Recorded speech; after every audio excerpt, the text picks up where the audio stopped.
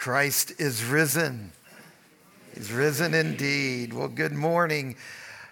Our gospel reading, it's 7 verses. Is it 7? No, it's 12, I think, verses taken right out of the middle of one of the most remarkable stories told in the Bible, the raising of Lazarus. It strikes me as the most emotional scene in all of the Bible. When Jesus arrived in Bethany, where Lazarus lived and died, he walks in to this cacophony of anger and confusion and grief. And Jesus joins right in with it. In John chapter 11, verse 33, we're told Jesus was deeply moved in his spirit and greatly troubled. That's the way most English translations put it. Here's a more literal translation. Jesus was seething with anger and shuddering with distress. And then it says he wept. But be careful. This wasn't written by middle-class white Americans who gently shed tears at funerals. This was written in a Middle Eastern culture where you wailed at funerals. Don't think of Jesus crying like you cry when your loved ones die. Think of Jesus crying like my Ethiopian friends cried at the death of their son. It was shrieking. Jesus is wailing. At the death of Lazarus, Jesus rages with anger and he bawls with grief. Why? Because that's what we should do when we're near death. Death is our enemy. It's not our friend. This is the appropriate response to death, to what death does to human life, to the destruction that it deals out to God's creation. Jesus is shaking with anger at Satan and his arrogance. Jesus is no stoic deity. He is filled with a white, hot anger and a broken heart that such a thing happens. And in the story of Lazarus in John chapter 11, all that emotion, it brings us up against what death really is. To be truly human is to refuse to be reconciled with death, to protest against it, to recognize it as the destroyer of life that damages even the living long before they die.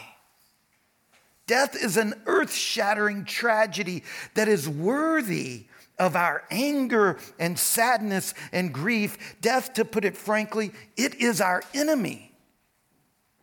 It is vile. It was worthy of Jesus' anger. It is the only enemy that escapes Jesus' command to love your enemies. It's the only one that's not covered by that.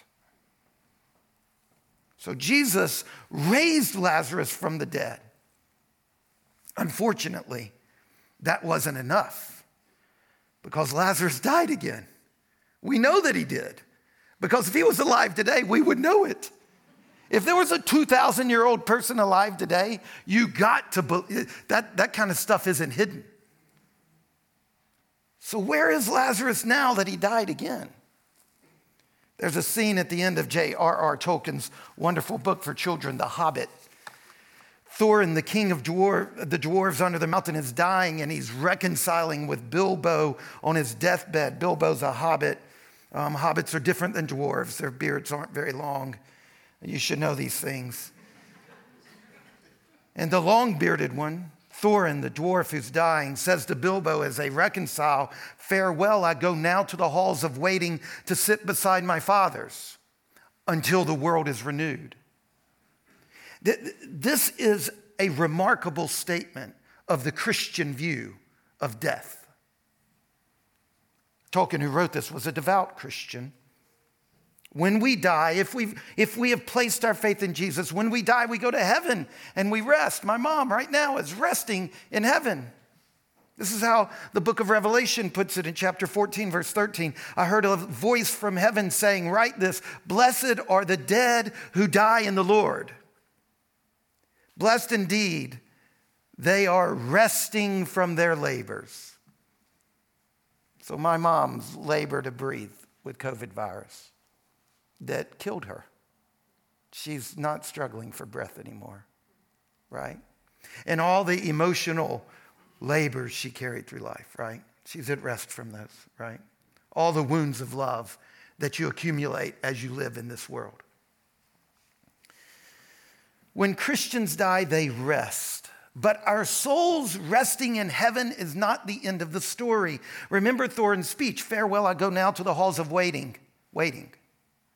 Heaven is a waiting place. Heaven is a waiting room. I go now to the halls of waiting. That is, if we started saying instead of heaven, the halls of waiting, it will help us a lot in understanding what the Bible teaches. I go now to the halls of waiting to sit beside my fathers until. Heaven is an until place. It's not the end of the story. It's a way spot. That's the picture the Bible paints. The great hope Christians have is not that we get to go to heaven when we die. I'm glad Mom is resting. That doesn't satisfy me, though. I want to hug her again. I don't want to float around in some disembodied bliss with my mom in the ether. That's not satisfying. The great Christian hope is not going to heaven when you die. That happens, but that's not the hope that we aim at. The great Christian hope is a two-stage post-mortem reality. First, those who belong to Jesus go to be with him. Paul says this in Philippians chapter 1, verse 23. To be dead is to be with the Lord. But then one day Jesus will appear as heaven and earth come together in a great fresh act of new creation. And that will be the moment of the resurrection of the dead, the moment Mom is waiting for, the moment I'm waiting for, the moment Christians wait for. Resurrection is the abolition of death, giving God's people new bodies to live in God's new world. That is the great hope of Christianity. Last week, Wilson walked us through 1 Corinthians chapter 15, the first paragraph, verses 1 through 11, and he showed us that Jesus' death on the cross and his resurrection from the dead is the rock bottom reality for Christianity. Jesus' resurrection is the anchor of Christianity. The resurrection of the dead is the hope of Christianity. And this week we see, if you have your Bible, please turn to 1 Corinthians chapter 15. We see in the second paragraph of this chapter, verses 12 through 19, that while it's one thing to believe Jesus was raised from the dead with an immortal body, it is another thing to believe that when we die and our bodies have decomposed or been turned to ash, it is another thing to believe that one day Jesus will appear and God will send a shockwave of resurrection throughout the entire cosmos, and it will kill death. And it will rescue not just our souls, but our bodies from the grip of death. And we will wake up. We will have new bodies to live in a renewed world. In our passage this morning, we see that the resurrection of the dead in the future is the hope of Christianity. Notice 1 Corinthians chapter 15. Notice verse 12. If Christ is proclaimed as raised from the dead, how can some of you say there is no resurrection of the dead? Apparently, some of the Christians in Corinth were denying the future resurrection of God's people. But notice in our scripture, in the verses that follow, Paul gives us 5 catastrophic results of trying to calibrate a Christianity that is only anchored in Jesus' resurrection and isn't pulled forward by the hope of our resurrection. Paul says there are 5 dire results of that kind of belief. Number 1, verse 13, if there is no resurrection of the dead, not even Christ has been raised. You can't get one without the other. The whole possibility of resurrection is based on God's power.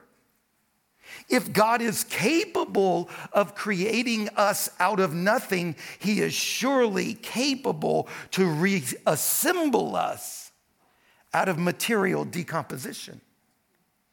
Look, this whole chapter, 1 Corinthians chapter 15, is built on 2 presuppositions. 1, that God is the creator of the world. And 2, he is the God of justice. He is the justice bringer. Death is an intruder, a violator of God's good world. The Creator's answer to death cannot be to reach some sort of détente, some sort of agreement. It cannot involve any compromise whatsoever. Death must be, and in the Messiah, it has been and will be removed from God's creation. Denying the resurrection of the dead knocks the bottom out of the Christian faith. We see this again in verse 16. For if the dead are not raised, not even Christ has been raised. So that's the first disastrous consequence of trying to configure a version of Christianity that forgets or downplays or denies the future resurrection of the dead. Number 2, if there is no future resurrection of God's people, then number 2, this thing we do on Sunday mornings, this thing I'm doing right now, this gathering around, all the money we've given to build this room, to set this up where there can be the proclamation of Christianity, the preaching of Christianity, this thing, it's all in vain. Proclaiming the gospel in Sunday sermons and telling our friends and family members the gospel is useless, and we're liars if there's no future resurrection of the dead. This is what he says in verse 14. If Christ has not been raised, then our preaching is in vain. Verse 15, we are even found to be misrepresenting God because we testified about God that he raised Christ, whom he did not raise, if it's true that the dead are not raised. If we can't be raised from the dead with new bodies that are immortal, unsusceptible to death, if that is the case, if that cannot happen, if God is not powerful enough to do that, then he couldn't have raised Jesus from the dead. And if God isn't interested in doing that, there is no point to God the Father raising Jesus from the dead. Every story of Jesus' resurrection connects it to the new creation, not to heaven. Jesus wasn't raised from the dead so that our souls could go to heaven when we die. If that was the case, God would have just raised his soul from the dead. Remember the word resurrection in the Bible, it's a word that means something very specific. It means that someone who is dead is raised to life, not as a ghost, but with a new body. That they return to an embodied life, not completely unlike the one they had before. The word resurrection in the Bible, this is talking about life in the body, not the immortality of your essence, of your spirit without a body after you die. Resurrection is not figurative. It's not allegorical. It's not metaphorical. It is a literal word resurrection does not refer to some part of the human that doesn't die but goes on to exist everlastingly. No, resurrection is about a going on out the other side of death and whatever lies immediately after death. It's about going through all of that into a new, transformed, embodied existence. Transformed and changed in an act of creation that's only analogy is the original act of creation. So that the new body is no longer susceptible to death or decay. This is why passages like Romans chapter 6, verse 9 tell us that Christ, once raised from the dead, will never die again. Death has no more dominion over him. Death and decay, these are imposters. They spit in the face of the good Creator God, and they will not have the last word. The Creator will make a new world and new bodies proper to that new world. If there is no future resurrection of God's people, then we are wasting our time on Sunday mornings. That's the second unacceptable consequence of trying to have a form of Christianity that denies the resurrection of the dead. Number 3, it's not just that preaching and sharing the gospel is useless. Faith is useless. Verse 14, the last half, your faith is in vain. Verse 16, for if the dead are not raised, not even Christ has been raised. And if Christ has not been raised, your faith is futile. And you are still in your sins. We're stuck. The point of the resurrection of Jesus is not simply that the Creator God did something remarkable for one solitary individual. The point of the resurrection is that in and through Jesus' resurrection, the present evil age has been invaded by the age to come. The age of restoration and return and covenant renewal and forgiveness. An event occurred as a result of which the world is a different place and human beings have the new possibility to become a different kind of people. This is predicated upon the close link throughout Scripture between sin and death. If God has overcome death in the resurrection of Jesus, he has broken the power that introduced death. The power of sin. Number 4, the fourth consequence of trying to have the Christian faith but denying the future resurrection of God's people. The fourth consequence is that all Christians who have already died are lost. Verse 18, those also who have fallen asleep in Christ have perished. They're irretrievably lost. They do not have a future life worthy of the name. And Christianity is an illusion. It is a pious lie that veils us from the terrifying truth that we are powerless and alone. We are stuck at Lazarus's grave, and we should, like Dylan Thomas's poem tells us, do not go gentle into the night. Rage, rage against the dying of the light. A future without a body, even in a blissful spirit life in heaven, is not anywhere on the scale of worthwhile. Non-bodily survival after death is not salvation, because it would mean that we are not rescued from death. Death got us, and it gets to hold part of us. It would mean that those who are asleep in the Messiah without the prospect of resurrection, it's not worth it. Number 5.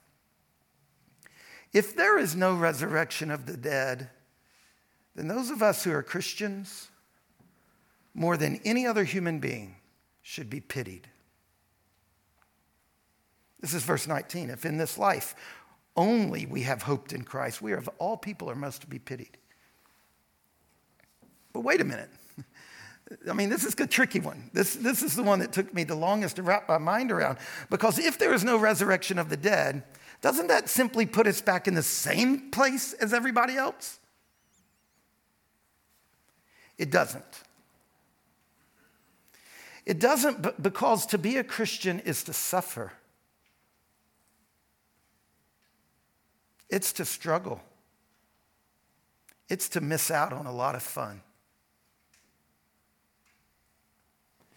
To be a Christian brings suffering that other religions don't bring. If there was no resurrection of the dead, then our suffering for the sake of the future is for the sake of a future that's not going to happen. Christians are called to a life of embracing death, suffering through selfless service to others, not seeking our own advantage or pleasure. This is one of the hardest things to teach children and teenagers. Yeah, to be a Christian is to give a bunch of stuff up. And don't try to candy coat it. It means missing out on some good things that their friends get to pick up on. No sex outside of marriage. Don't get drunk. Don't get high. For most people, not everybody, but for most people, all three of those things are fun. And they can get you places in life. Lay your life down for the needs of others. If there is no resurrection, this self-denying style of life makes no sense. Those who follow the example of Jesus and Paul are chumps, missing out on a lot of their fair share of life's rewards. This comes up big time in verses 29 to 34. Paul did not experience enough natural enjoyment to make Christianity worth it. Look, those of us who so stress the earthly benefits of Christianity might not be paying enough price for Christianity. We might be forgetting what it's like for some to be Christians. And I want to close by pointing out how wrapping our mind around this fifth consequence will help us in the very confusing moment we're in with regard to gender and sexuality. Those of us who are deeply, romantically, erotically attracted to others of our same gender, make no mistake about it, Christianity calls for you to give up something that everybody else gets. And it requires of you a level of suffering in denying yourself that those of us who are heterosexually oriented, I don't think we can fathom it. And it's not enough to say that teenagers don't get to have sex and unmarried people don't get to have sex. The fact that the possibility is out there is removed. And I think it is not worth denying yourself sex if there is no future bodily resurrection. You see, because the bodily resurrection means there will come a day where you get to experience all of the pleasures of your body completely at peace. That God's going to heal that conundrum.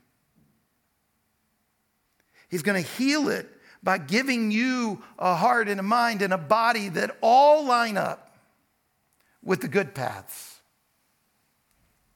I think the resurrection of the dead is the only thing worthy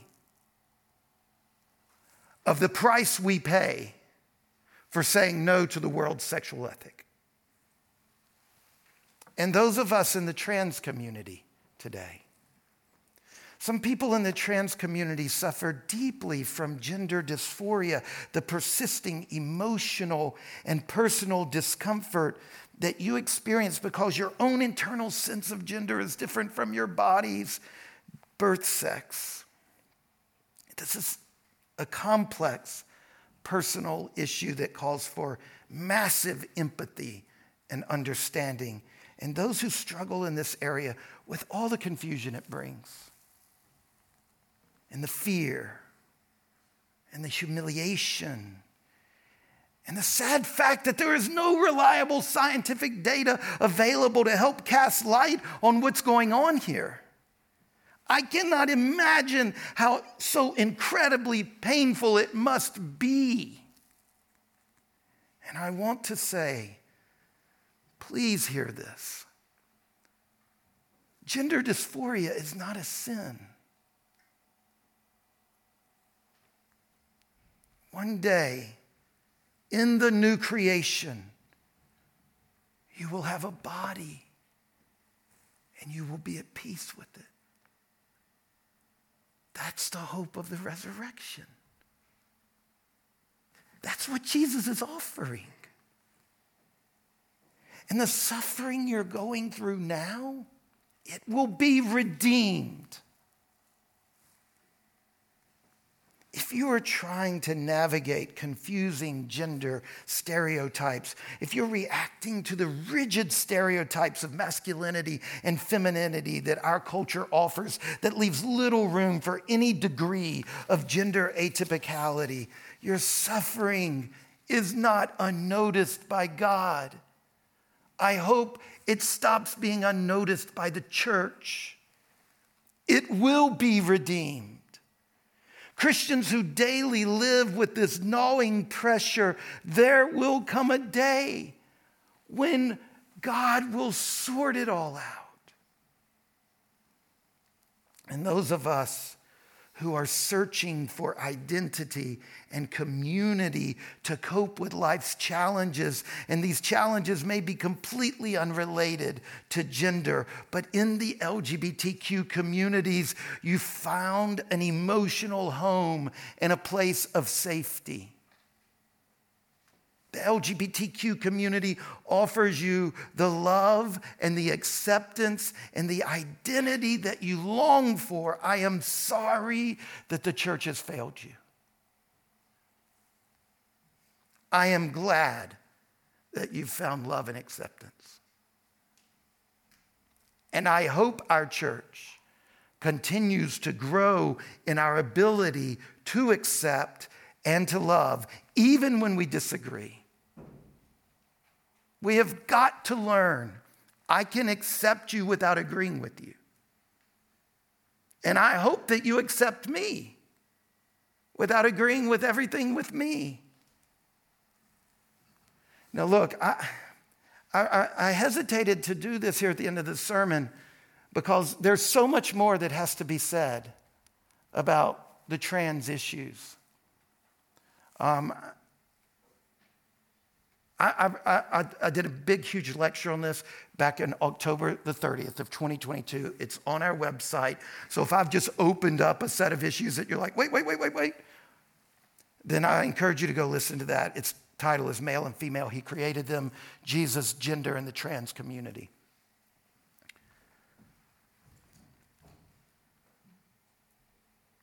Helmut Thielicke was one of the most famous preachers in the world in the 50s and 60s.